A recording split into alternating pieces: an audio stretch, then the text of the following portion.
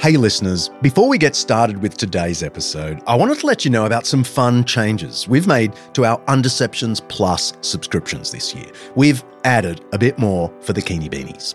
We've planned a few extra singles episodes just for Plus subscribers that will scatter across the year. We've already dropped one of them, so there's that waiting for you.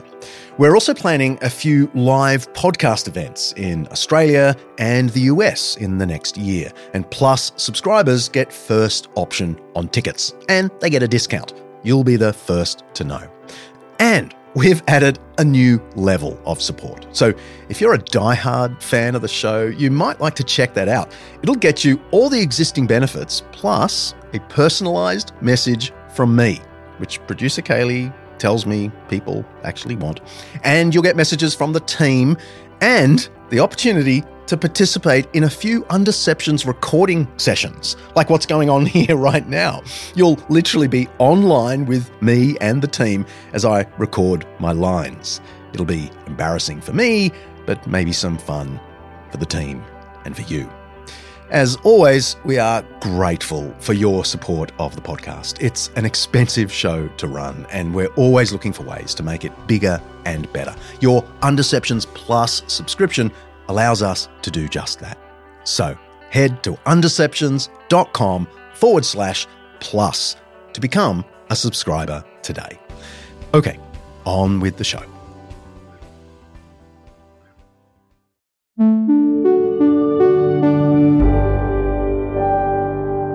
Undeceptions podcast.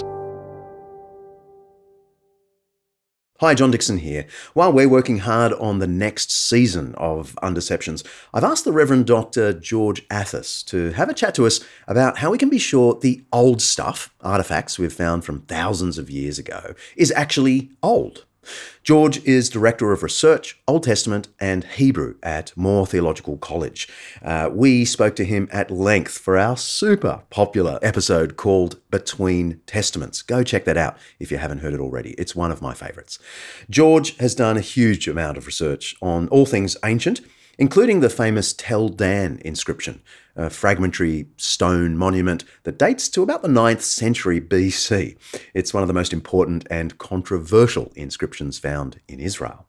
And George literally wrote the book on it. So over to you, George. Thanks so much.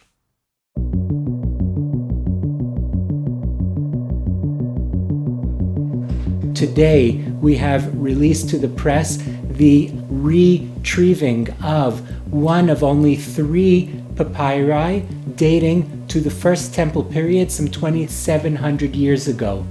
That's a clip from the Associated Press, and we're listening to Joe Uziel, Director of the Israel Antiquities Authority. The document he's talking about is known as the Ishmael Papyrus, and with not much more than 3 words on a scrap of really old papyrus, its discovery set the archaeological world aflame back in September. The papyrus was purchased by an American woman in the 1960s from the curator of the Rockefeller Museum and an antiquities dealer. She took it back home, framed it, and hung it in her home. Several years later, she passed away and passed it down to her son. The document became known to a prominent epigraphist who then contacted the anti-theft unit of the Israel Antiquities Authority, and together they contacted the individual in the US who came to visit our unit and our laboratories and came to the conclusion that this was the right place to care for this important document, one of only 3 of its kind in the world.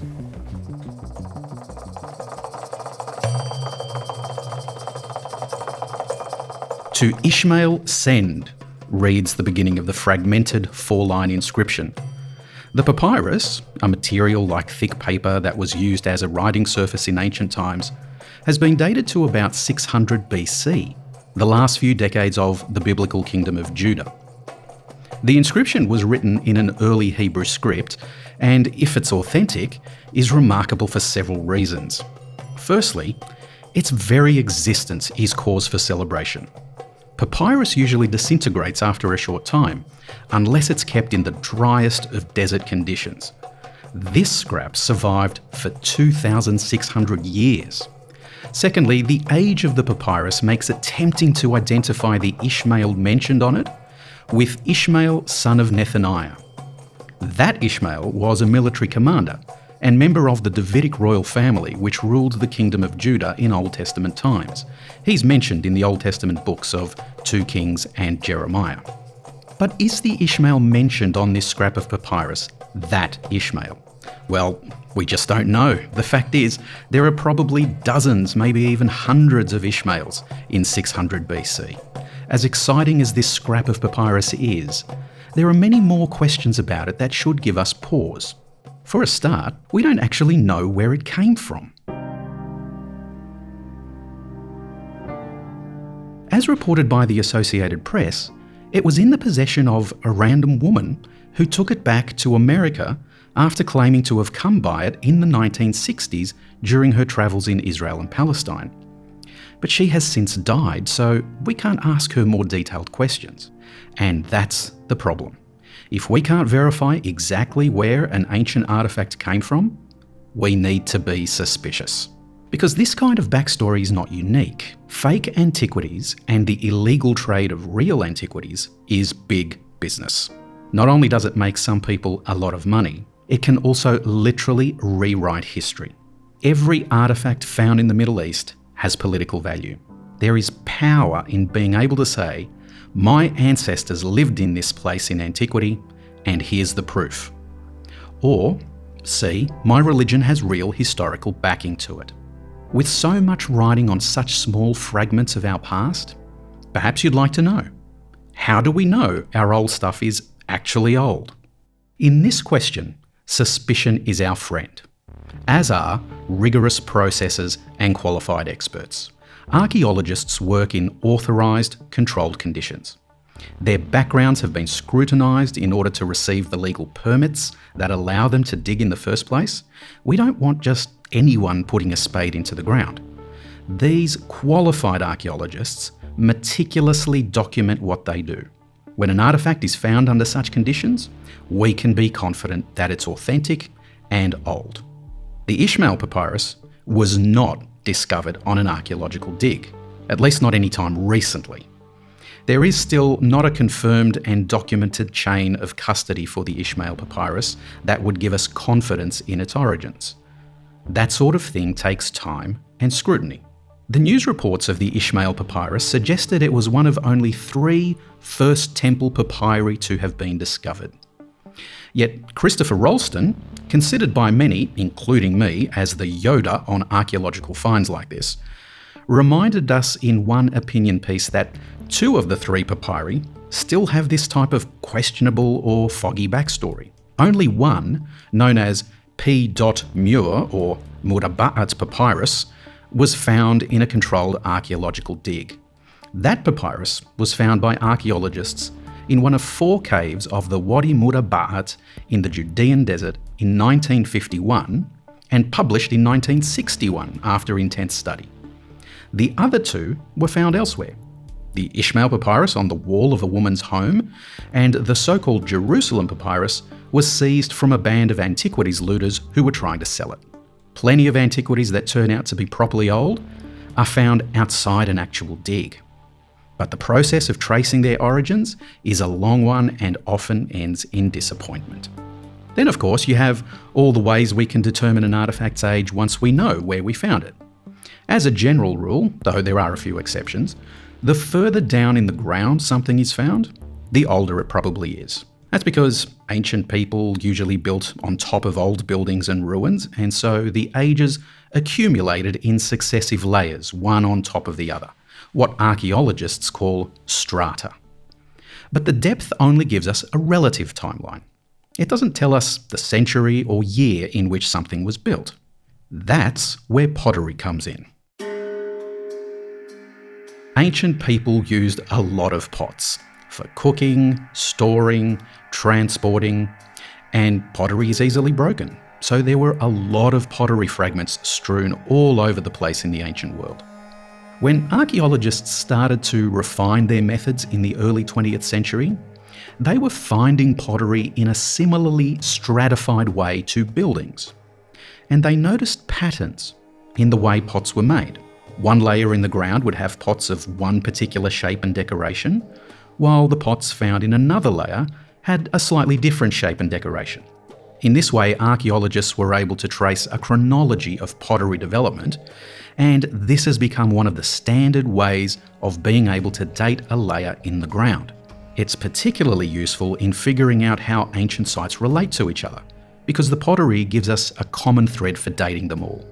Pots, of all things, have given us the bigger historical picture of ancient times.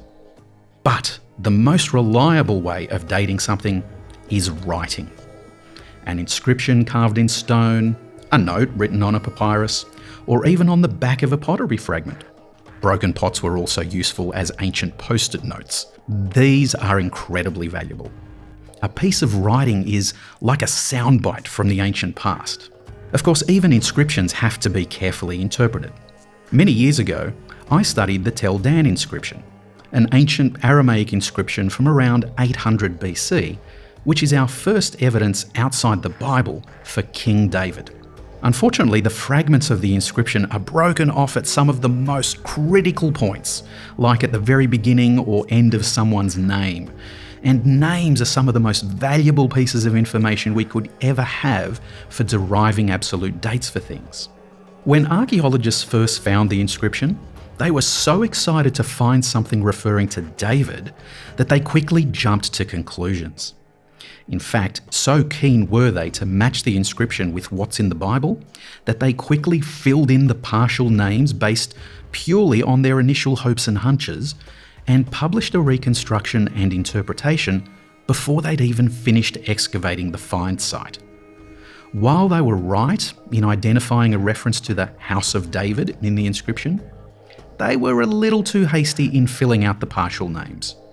They also got the arrangement of the fragments wrong, missed a letter which scuttled their interpretation, and then forgot to check whether their later excavations confirmed their proposed date for the inscription.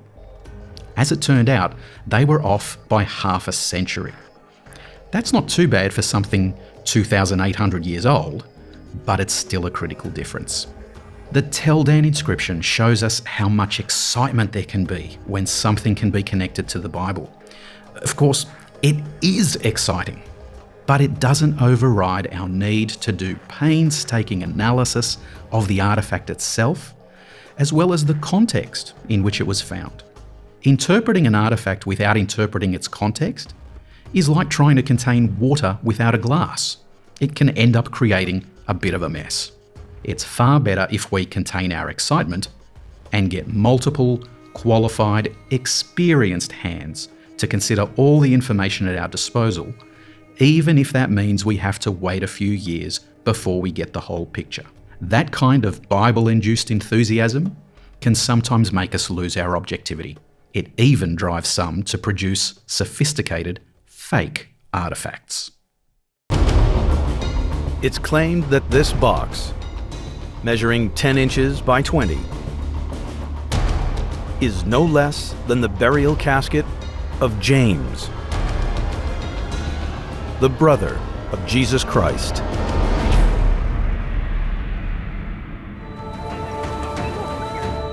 This would be the first physical evidence that Jesus of Nazareth existed. That's a clip from a CNN documentary called Finding Jesus, taking a close look at the case of the James ossuary. An ossuary is a small burial box for holding the bones of dead people. The so-called James ossuary bears an inscription on one side, saying it held the bones of James, the brother of Jesus, from the 1st century AD. Naturally, it caused a sensation when it was announced to the world. But this ossuary had one of those foggy backstories. It turns out the ossuary itself was probably genuinely 1st century, though where exactly it came from is unknown. But a forger took this genuine artifact and carved a fake inscription on it, knowing that the name of James, brother of Jesus, would make the artifact immensely valuable. The forger even dusted ancient material into the fake inscription to make the writing look just as ancient as the ossuary itself. It was a masterful attempt at literally creating history, and was only exposed through rigorous scientific analysis and a police investigation. All forgeries have one thing in common. They have foggy backstories. They don't come from the unambiguous, controlled conditions of an authorised excavation. It's why it's always important for archaeologists to be as transparent about things as possible, and for analysts to curb their enthusiasm as they do the cold, clinical work of evaluating and interpreting finds. It's the only way we can be sure our old stuff is actually old and prevent our imaginations getting the better of us. So what about the Ishmael papyrus? Is it old? Is it authentic? Well, we really need more time to do some thorough analysis to know. News sites will often announce these kinds of artefacts with fanfare and sensation. But behind the hype of the headlines, you can be guaranteed that there are a host of experts calling for calm and cooler heads. Analysing finds like the Ishmael papyrus actually takes years of work. Scientific tests need to be performed, validated, and discussed by a community of scholars before any kind of conclusion can be reached. That's the work that reassures us that our old stuff is really and truly old. So stay tuned.